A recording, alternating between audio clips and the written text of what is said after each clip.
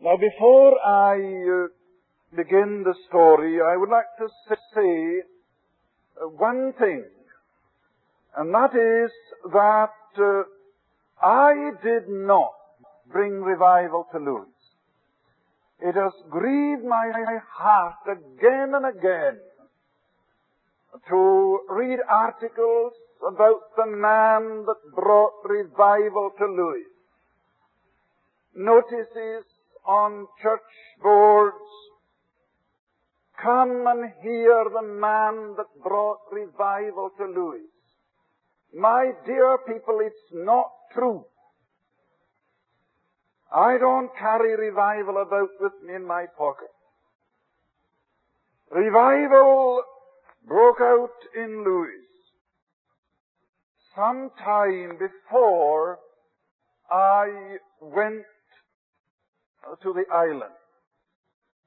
I thank God for the privilege of being in its midst for over 3 years. I went at the invitation of one parish minister for 10 days, but God kept me there for 3 years. And I'm thankful to God for the privilege of, perhaps in some small way, leading that movement and teaching the young converts in the deep things of God. Now, having said that, I want to read you a few lines from this little book, The Lewis Awakening. It will give you an idea of the desperate state of this island prior to this gracious movement. The presbytery of Lewis met to consider the terrible drift away from the ordinances of the church, especially the drift away from the church by the young people of the island. Now, here are words from a declaration that was read in all the congregations. The presbytery affectionately plead with their people, especially with the youth of the church, to take these matters to heart and to make serious inquiry as to what must be the end should there be no repentance. My dear people, take that to heart. Should there be no repentance. And they call upon every individual as before God to examine his or her life in the light of that responsibility which pertains to us all, that happily in the divine mercy we may be visited with the spirit of repentance and may turn again unto the Lord, whom we have so grieved with our iniquities and waywardness. Especially would they warn their young people of the devil's man-traps, the cinema, and the public house. That was a declaration by the presbytery, read in all the congregations, and published in the local press. Now, you might ask me, what do you mean by revival? There are a great many views held by people today as to what revival is. So you hear men say, "Are you going out to the revival meetings? We're having a revival crusade," and so on. There is a world of difference between a crusade or a special effort in the field of evangelism. My dear people, that is not revival. As I already said from this platform, I thank God for every soul brought to Christ through our special efforts, and for every season of blessing at our conferences and at our conventions. We praise God for such movements. But is it not true that such movements do not, as a general rule, touch the community? The community remains more or less the same, and the masses go past us to hell. But in revival, the community suddenly becomes conscious of the movings of God, beginning among His own people. So that in a matter of hours, not days, in a matter of hours, churches become crowded. No intimation of any special meeting, but something happening that moves men and women to the house of God. And you find within hours scores of men and women crying to God for mercy before they went near a church. You have read the history of revivals, the Jonathan Edward revival in America. That was what happened. The Welsh revival, that is what happened. And the more recent Lewis revival, that is what happened. When God stepped down, suddenly men and women all over the parish were gripped by the fear of God. Now, how did it happen? This to me is an interesting story, and I want to tell it in full. One evening, an old woman, 84 years of age and blind, had a vision. Now, don't ask me to explain this vision because I cannot. But strange things happen when God begins to move. And this dear old lady in the vision saw the church of her fathers crowded with young people. Crowded with young people. And she saw a strange minister in the pulpit. She was so impressed by this revelation, because a revelation it was. She sent for the minister and told her story. The parish minister was a God-fearing man, a man that longed to see God working. Oh, he had tried ever so many things to get the youth of the parish interested, but not one single teenager attended the church. That was the situation. Well, what had this dear old lady to say to him? I'll tell you what she said. I'm sure, Mr. Mackay, that you're longing to see God working. What about calling your office bearers together and suggest to them that you spend 2 nights a week waiting upon God? You've tried mission. You've tried special evangelists. Mr. Mackay, have you tried God? Oh, I tell you, this is a wonderful old woman. So he meekly obeyed and said, yes, I'll call the session together, and I will suggest that we meet on Tuesday night and Friday night, and we'll spend the whole night in prayer. I tell you, dear people, here were men that meant business. The dear old lady said, well, if you do that, my sister and I will get on our knees at 10 o'clock on Tuesday, 10 o'clock on Friday, and we'll wait on our knees till 4 o'clock in the morning. I tell you, this puts us to shame.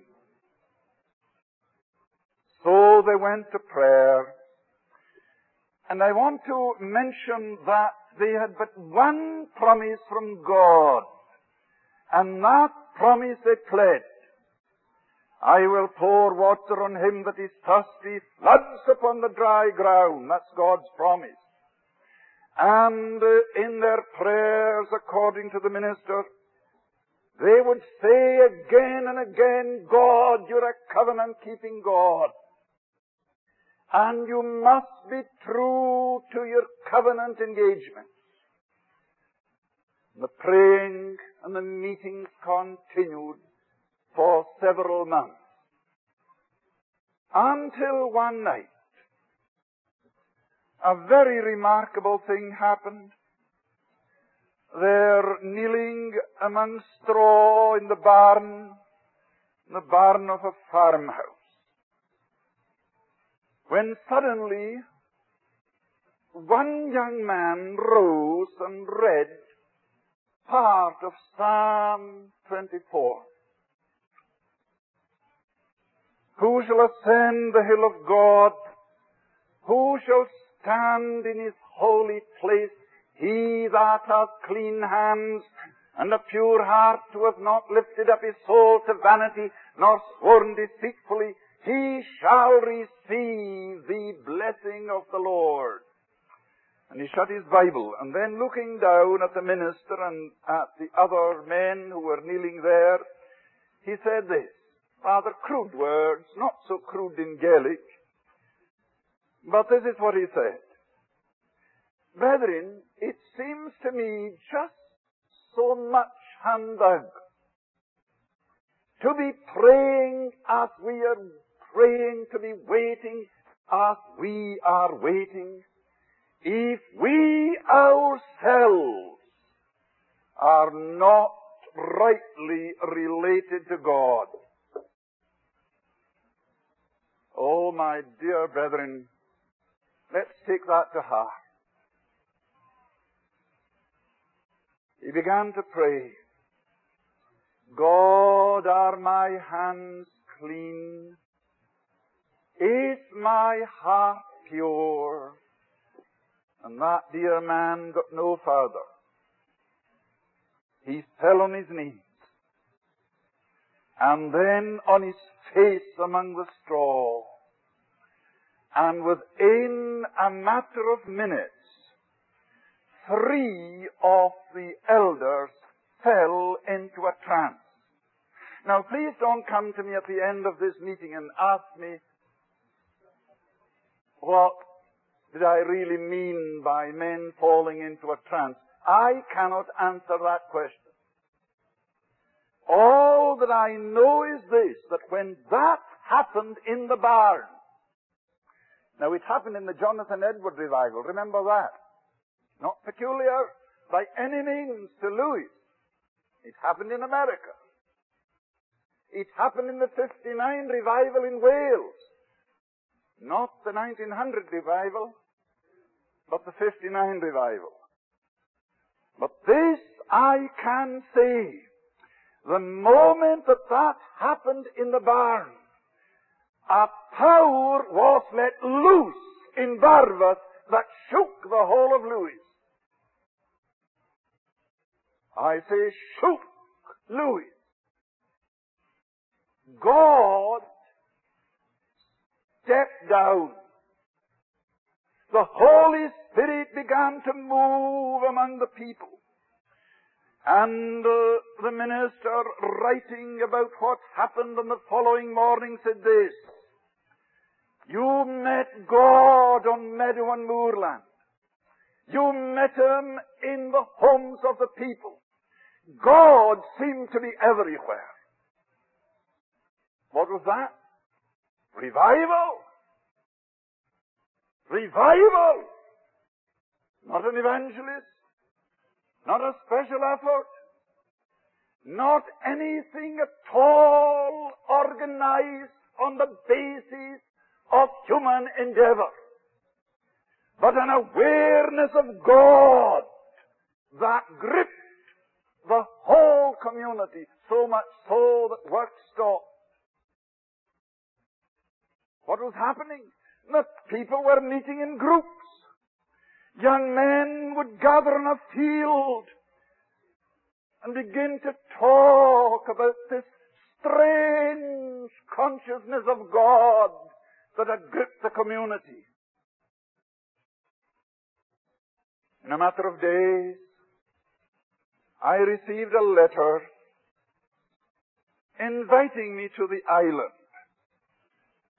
I was at that time in the midst of a very gracious movement on the island of Skye. It wasn't revival, but men and women were coming to Christ. And God was glorified in the number of prominent men who found the Savior at that time, but it wasn't revival. I imagine that in Canada or in America they would refer to it as a big revival. But it was definitely a move of God. So I received this invitation to come to Lewis for 10 days. And I wrote back to say that it wasn't possible for me to do that because I was involved in a holiday convention on this island, and the speakers were arranged and accommodation in the different hotels for the people that were coming from all over Britain. But I cannot take time to tell you how that convention had to be cancelled. Largely because the tourist board took the hotels over my head for a special Sky Week that they were going to have. So I had to cancel everything. However, the minister received the letter and he went to the old lady with it and read the letter to her. And this is what she said: "Mr. Mackay, that is what man is saying. But God has said something else, and He'll be here within a fortnight." And I tell you, the convention wasn't cancelled then, but she knew. Oh, my dear people, listen, the secret of the Lord is with them that fear Him. And she knew God's secret. Well, I was on the island within 10 days. To spend 10 days among the people. I was met at the pier by the minister and 2 of his office bearers.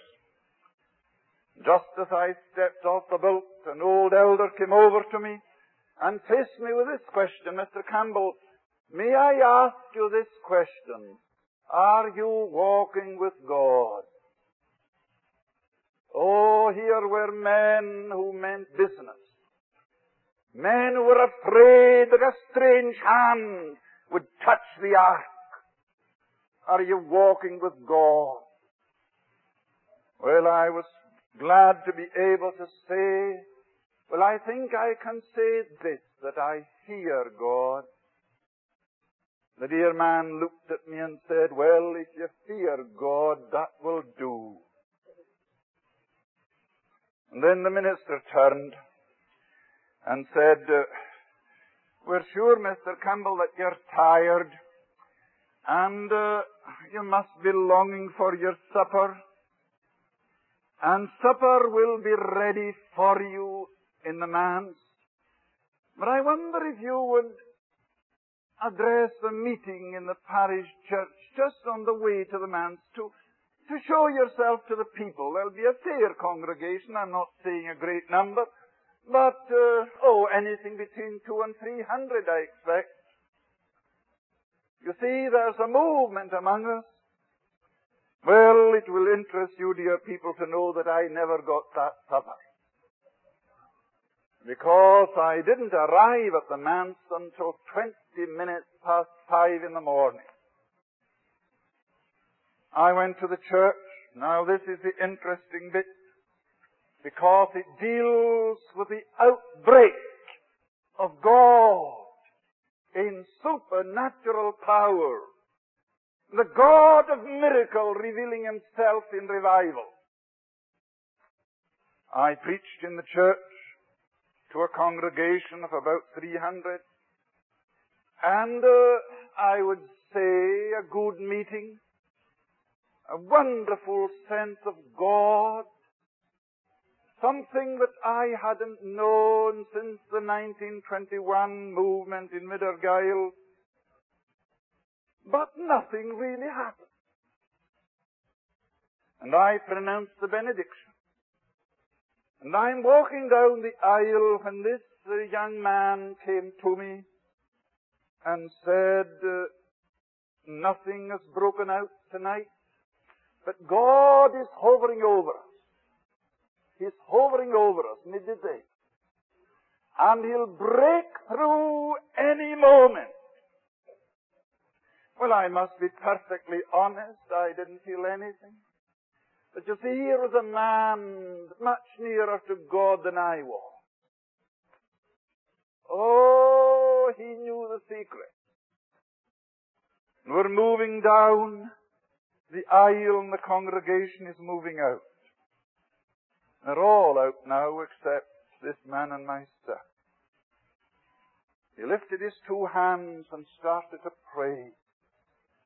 God, you made a promise to pour water on the thirsty and floods upon the dry ground, and you're not doing it.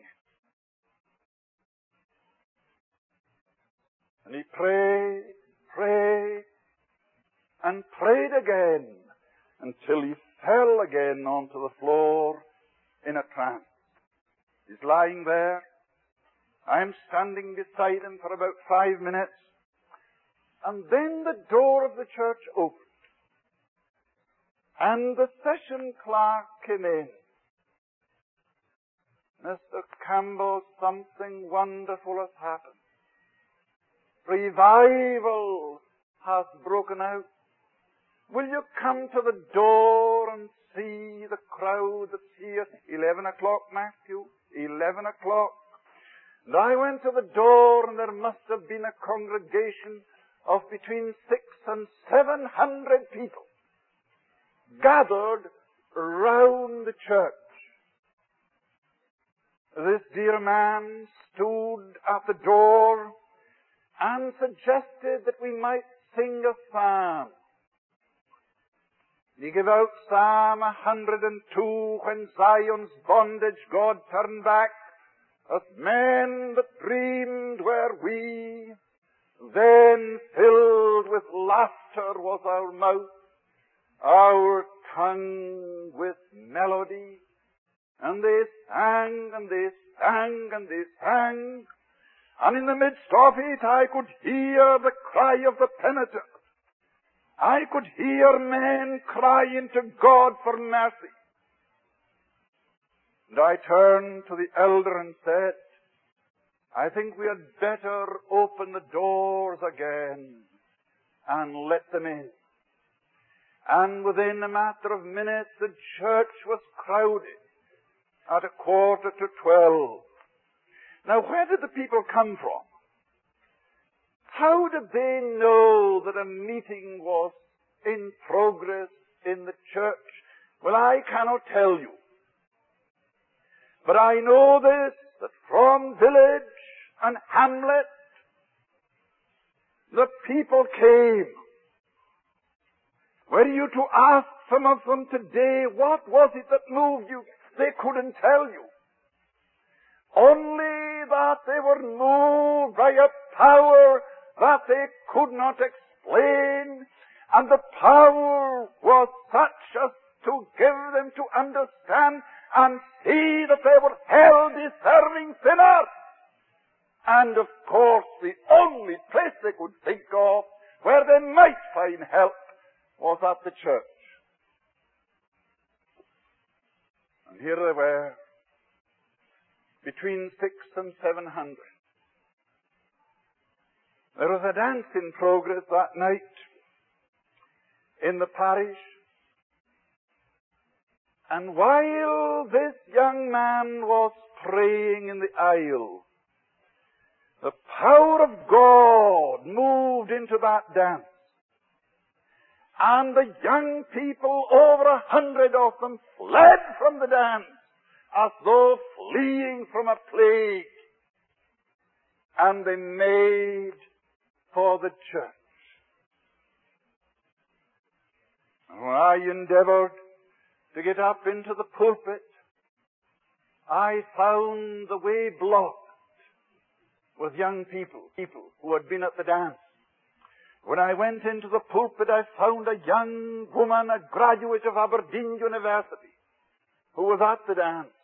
And she's lying on the floor of the pulpit crying, "Is there mercy for me? Is there mercy for me? Is there mercy for me?" God was at work, and Peggy's vision, now actual and real. A church crowded with young people, as well as old. Well, that meeting continued until 4 o'clock in the morning. As I was leaving the church, a young man came. Oh, he's not a Christian, but he's a God-fearing young man, and told me this story. "Mr. Campbell, there must be anything between 200 and 300 people at the police station. They're gathered there, and some are on their knees. Now, I can't understand this. Now, he wasn't in the church, you see. But here, a crowd of men and women from a neighboring village, 5 and 6 miles away, were so moved by God that they found themselves moving to the police station because the constable there was a God-fearing and well-saved man. And just next to the door, Peggy's cottage. They were there, and this young man begged of me to go along to the police station. And I went along, and I shall never forget what my ears heard and my eyes saw that morning. Young men were kneeling by the roadside, I think just now with a group of half a dozen. One of them under the influence of drink, and his old mother kneeling beside him and saying, "Oh, Willie, Willie, are you coming at last? Willie, Willie, are you coming at last?" And Willie today is the parish minister of Oulgate. And from the group of young men who sought the Lord that night, there are 9 in the ministry today. God moved. My dear people, that's revival. That's God at work. And I make bold to say in passing, that is the crying need of the Christian church in Canada today. Not this effort and that effort, on the basis of human endeavor, but a manifestation of God that moves sinners to cry for mercy before they go near a place of worship. My dear people, that was how it began then. That was how it began. And then it leapt over the bounds of the parish to neighboring parishes. We are now addressing meetings through the day. We're addressing meetings right through the night. I can remember once, within 24 hours, addressing 8 meetings. Crowded churches 5 times.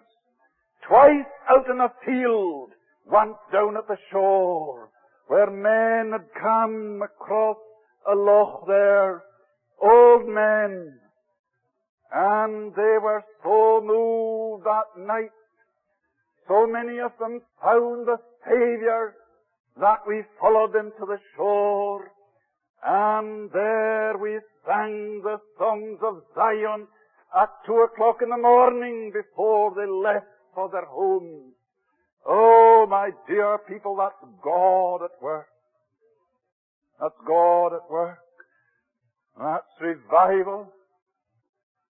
I remember one night a man coming to me and saying, would it be possible for you to visit our parish? Well, I said, it all depends on when I could visit a parish. I think it would be possible for me to go if you could have me between 1 and 2 o'clock in the morning.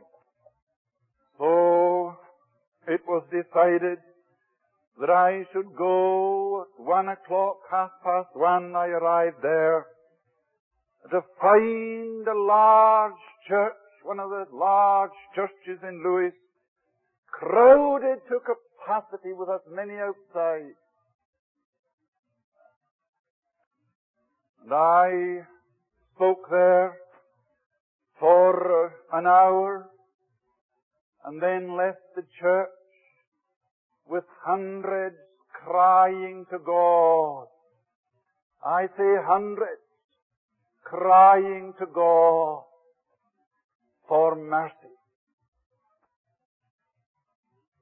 I left the church and another young man came to me and said, Mr. Campbell, there must be between 300 and 500 people on a field down here.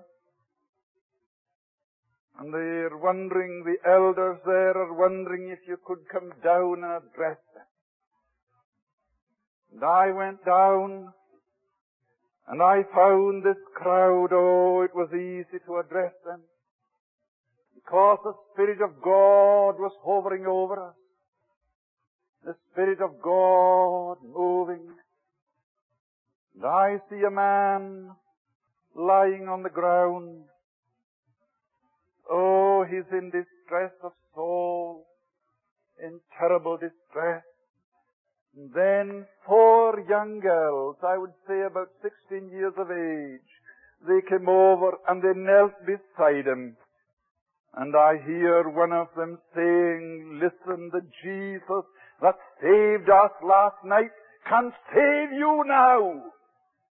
And that man was saved as the 4 young lassies prayed around him. My dear people, that's revival.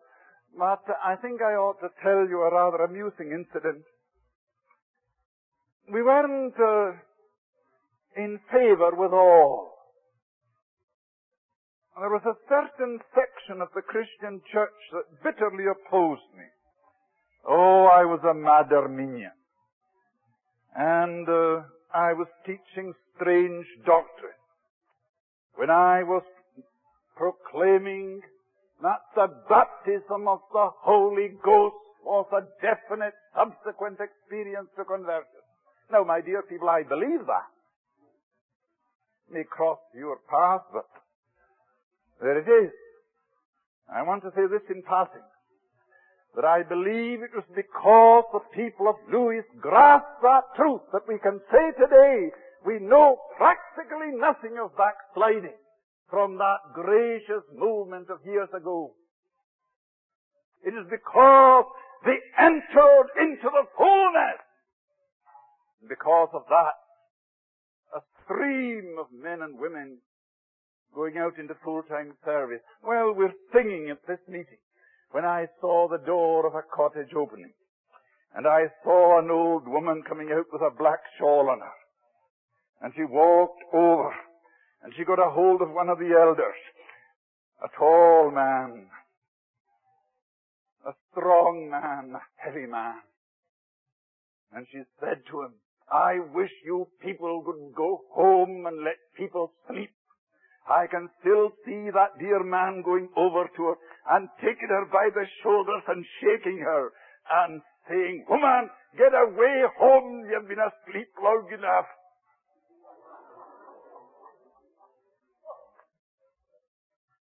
But from that meeting, I went back to Barvas. And when we arrived at the manse, the minister was with me. We found an elder waiting us to say that a farmer was in great distress of soul. Now, this man hadn't been near a church for 12 years. He just lived for his cattle and horses. He lived for the earth. But he had a godly wife and a godly daughter. And they were concerned about him. They invited me, prior to this incident, to the farm, and I spoke to the old man, and he said, Oh, well, I may turn up at the church sometime. A day or two after that, he was seen walking down the road to the church, and one of the elders said that he thought the suit he had on was the suit that he married in. It wasn't certainly a modern one. He went to the church at Ennery. And the church was so crowded that he had to sit on the pulpit steps just quite near to me.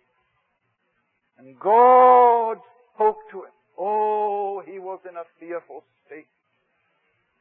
Crying and repeating, God, hell is too good for me. Hell is too good for me. Oh, that we could see conviction. That is one thing that I've been crying for at this conference. That conviction of sin that will get men and women prostrate in the presence of God. Oh, give it to us. Give it to us. But that night, after being at this field meeting, I, along with the elder and the minister, went to the farm. We found every room in the farmhouse packed with people praying. Oh, they were praying for the farmer. They were afraid that he would go mental. So I said to the wife, Where is Donald? Oh, he's down in the room there. He's in a terrible state. Oh, that God may have mercy on the mighty sinner.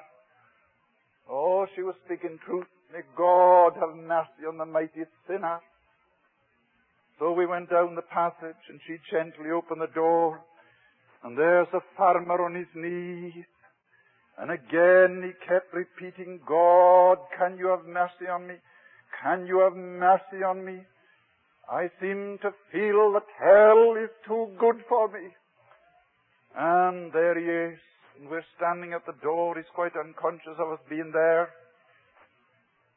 And then the wife spoke. Now, you needn't laugh at this. I'm just stating a fact. The wife spoke. And this is what she said. There's the mighty sinner. And may he take his tummy full of it. Oh, that wasn't the word she used. May he take his tummy full of it. What did she mean? Oh, she was crying to God that God would so shake him out of his sin that his experience of God would be real. Let him stew in his conviction, in the words of Mary Morris. Let them stew in their conviction. Leave them there. Oh, how often I heard her say that during the U.S. revival. Leave them there. Let God deal with them. Know that I sometimes feel, dear people, that we take things out of the hand of God by our counseling. Oh, that we might get to the place where with confidence in God we leave the work to Him. The following night, he asked for a meeting in the house. In the morning, God met with him in a glorious deliverance, and he asked for a prayer meeting. Do you know that out of that prayer meeting there are 4 ministers in the church today? Donald MacLeod's prayer meeting. Well, now, I could go on talking to you about incidents and how it began. But I think I ought to mention one or two of the supreme features of the movement. First of all, of course, it was the awareness of God. That to me was the outstanding thing. This sense of God, the fear of God in the parish and in the neighboring parish. You could speak to any person and you would find them thinking about God and crying for mercy. Now that is a fact that cannot be disputed. God was everywhere. And because of this awareness of God, the churches were crowded. Crowded. Through the day, right on through the night till 5 and 6 o'clock in the morning. In revival, time does not exist.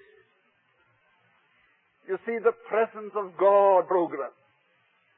And how often I've cried to God to so move in our midst that the program will go and the presence take the place. Well, that was what happened. But perhaps one of the main and outstanding features was this deep, deep conviction of sin. Now, I can't explain this. You would have to be there to see it. But here are 2 incidents. That dear old lady came to me one day and she said, I feel led to ask you to go to this particular part of this parish. There are mighty sinners there that need salvation. Well, I said to her, you know, I have no leadings to go there. They're certainly opposing me, and I don't suppose I could get any place to hold a meeting. And she looked at me and said this, Mr. Campbell, if you were living as near to God as you ought to be, He would reveal His secrets to you also. And I took that as a rebuke, and I went back to the manse and I said to the minister, I think we ought to spend the morning with her and wait upon God with her in the room. So she agreed, and she and her sister knelt with her in their little room. And that dear woman began to pray. And I can give you her prayer. Lord, you remember the conversation we had this morning at 2 o'clock. And you told me you were going to visit this part of the parish with revival. And I've just spoken to Mr. Campbell about it, but he's not prepared to think of it. You better give him wisdom because the man badly needs it.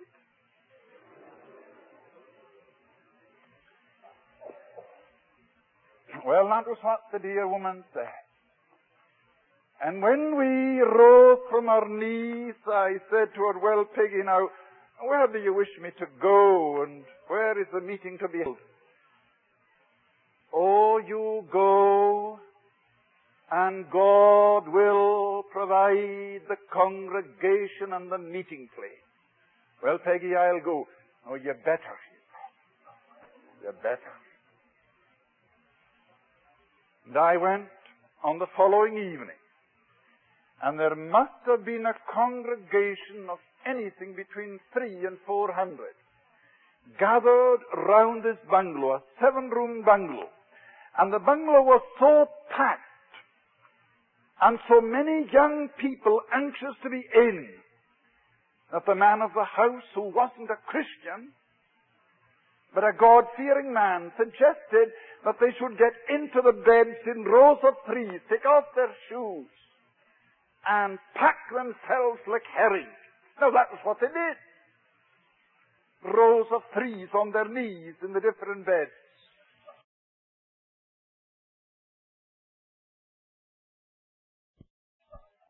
And perhaps as many outside.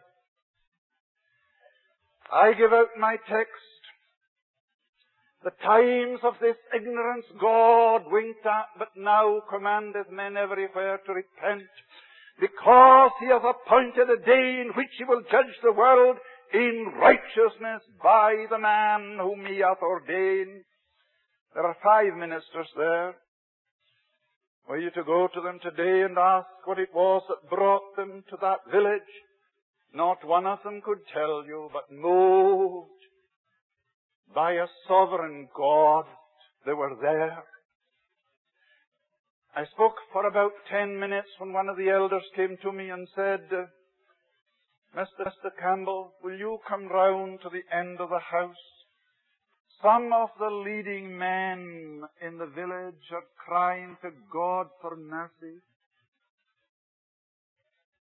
And if you go there, we'll go to the peach stack over here where you see those women crying to God on their knees. And I went round to the end of the house, and there they were. The men that old Peggy saw, that would become pillars in the church of our fathers. And today, those men are pillars in the church. My dear people, that's the revival that I believe in. But in the midst of those crying to God for mercy, there were 2 pipers. I think most of you know that I was a piper. And playing the bagpipes at a concert and dance when God met with me and spoke to me and saved me. Miracle working God. Well, 2 of them are there. Now, those 2 pipers were advertised to play at a concert and dance in a neighboring parish. And the minister of that parish was there. He was the man who spoke to me and said, go to the end. And his wife were looking at the 2 pipers. Oh, they're there crying to God for mercy. He turned to his wife and he said, look here, we'll go back to the parish and we'll go to the dance. And we'll tell them there what is happening in Barvas. So off they went 15 miles, arrived when the dance was in progress. Went to the door and was met by the son of a schoolmaster. What are you wanting here, Mr. McLennan? Oh, I've just come to the dance. Oh, but we know you haven't come to the dance to dance. But as parish minister, he claimed the right and went in. They're dancing. And then there was a lull. He stepped onto the floor. Young men, young women, I've an interesting story to tell you. The Smith pipers aren't with you. They're not with you. They're crying to God for mercy in Barvas.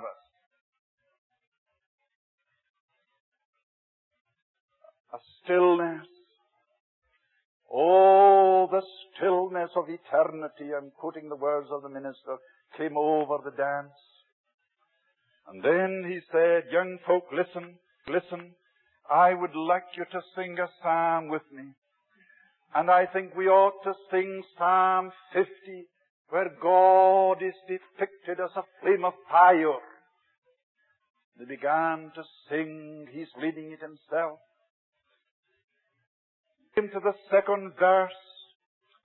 Suddenly there was a cry. The young man fell on the floor and began to cry to God for mercy. In 5 minutes the hall was empty. And they're now in 3 buses, coaches that brought young people from other parishes. And they're in the coaches on their knees crying to God for mercy.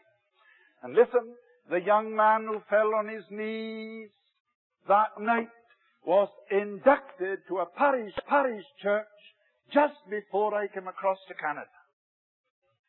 That's God. The Spirit of God so moved. The conviction was so terrible that we could only leave them there. I suppose you've read about the most remarkable movement. The Acts of the Apostles repeated again. It's in the village of Arno. A young girl who was with you here for several years and came to us last year.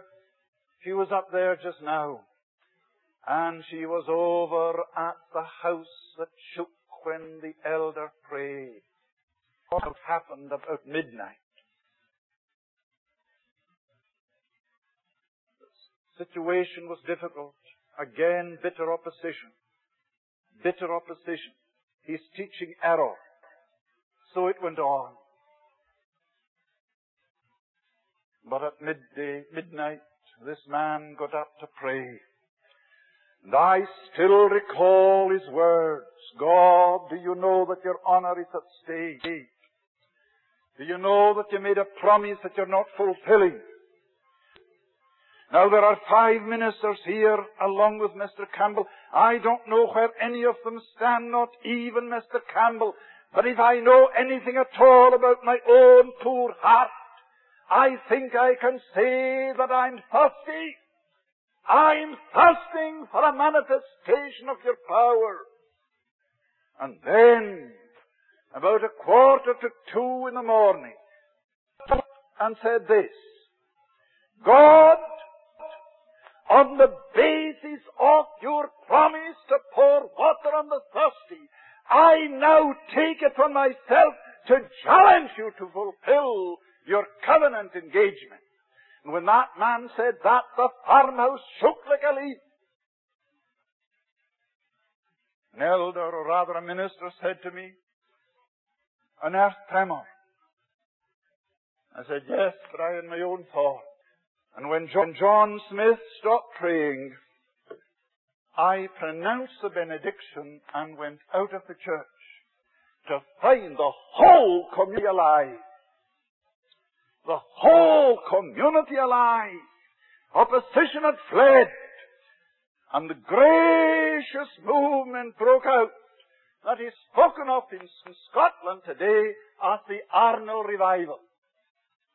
One of the mighty movements in the midst of this gracious visitation. Do you know that the drinking house was closed that night and it's never been open since? Never been open since.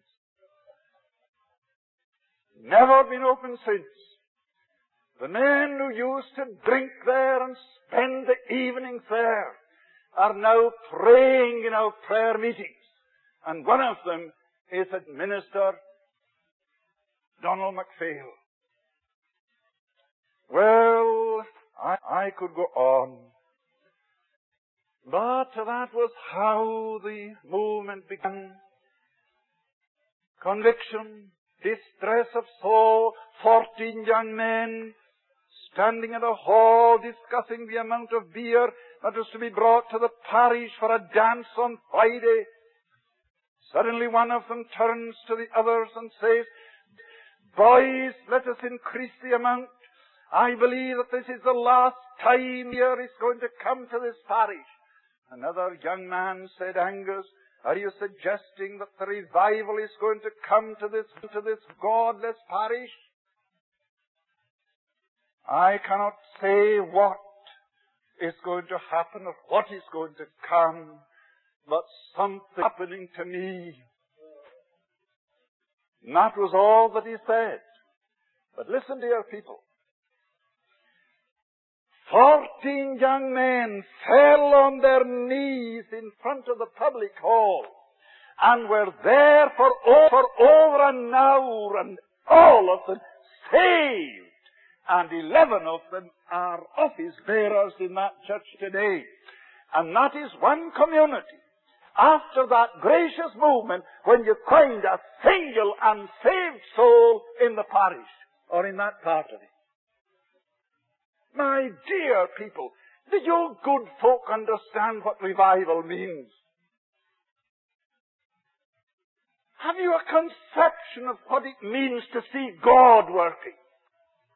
The God of miracles, sovereign, supernatural, moving in the midst of men, and hundreds swept into the kingdom. Oh, that we might see it, that we might see it. Now, my time's gone. But you ask, now, what are the fruits of it? You've already said that you know nothing about backsliding. Now, that is true. I could count on my 5 fingers all who dropped off from the prayer meetings. You see, in Lewis, and in the Highlands generally, they would no more believe that you were a Christian than they would believe that the devil was a Christian if you don't attend the prayer meeting. And I agree with them. I certainly agree with them. When a soul is born again, suddenly there is created a hunger to be among the praying people of God, and the prayer meetings become crowded. You couldn't find a parish in Lewis today that hasn't 5 prayer meetings. The local press stated in the midst of the movement, there are more people attending the prayer meetings now than attended public worship on a communion Sunday. Now that's true. Well, that is one of the outstanding features relative to the fruit that remains. And from those prayer meetings, now get a hold of this, from those prayer meetings, a movement has begun now that is sweeping through Louis. Where is it? Among whom? Among the teenagers. Among young men and young women. That some time ago would be making their way to the town, to the pictures, or to the dance, or to the drinking houses in the town. But today, in their scores, now I'm not saying it's revival, not in the sense that we witnessed it some years ago, but in parishes tonight, you will find perhaps half a dozen prayer meetings in progress. They were in the church, and from the church they go for a bite of supper, and then to houses here and there to wait upon God till 2 o'clock in the morning. And in those prayer meetings, young people, young men and women, teenagers and others, are coming savingly to Christ. Your Miss Bengal was among them recently, and she has a story to tell. Perhaps when she comes back to Prairie, she'll tell you all about it. Not as if we let her go. We're going to hold her. I think I said to Mr. Maxwell, if you can give us half a dozen other Miss Bangles, we'll welcome them with open arms in the work of the mission in pagan England. That in passing. Well, it may drop a seed somewhere. But that is true. The movement continues. And perhaps another feature relative to the fruits is the number of men and women that have gone forth into full-time service in the ministry and in the foreign field.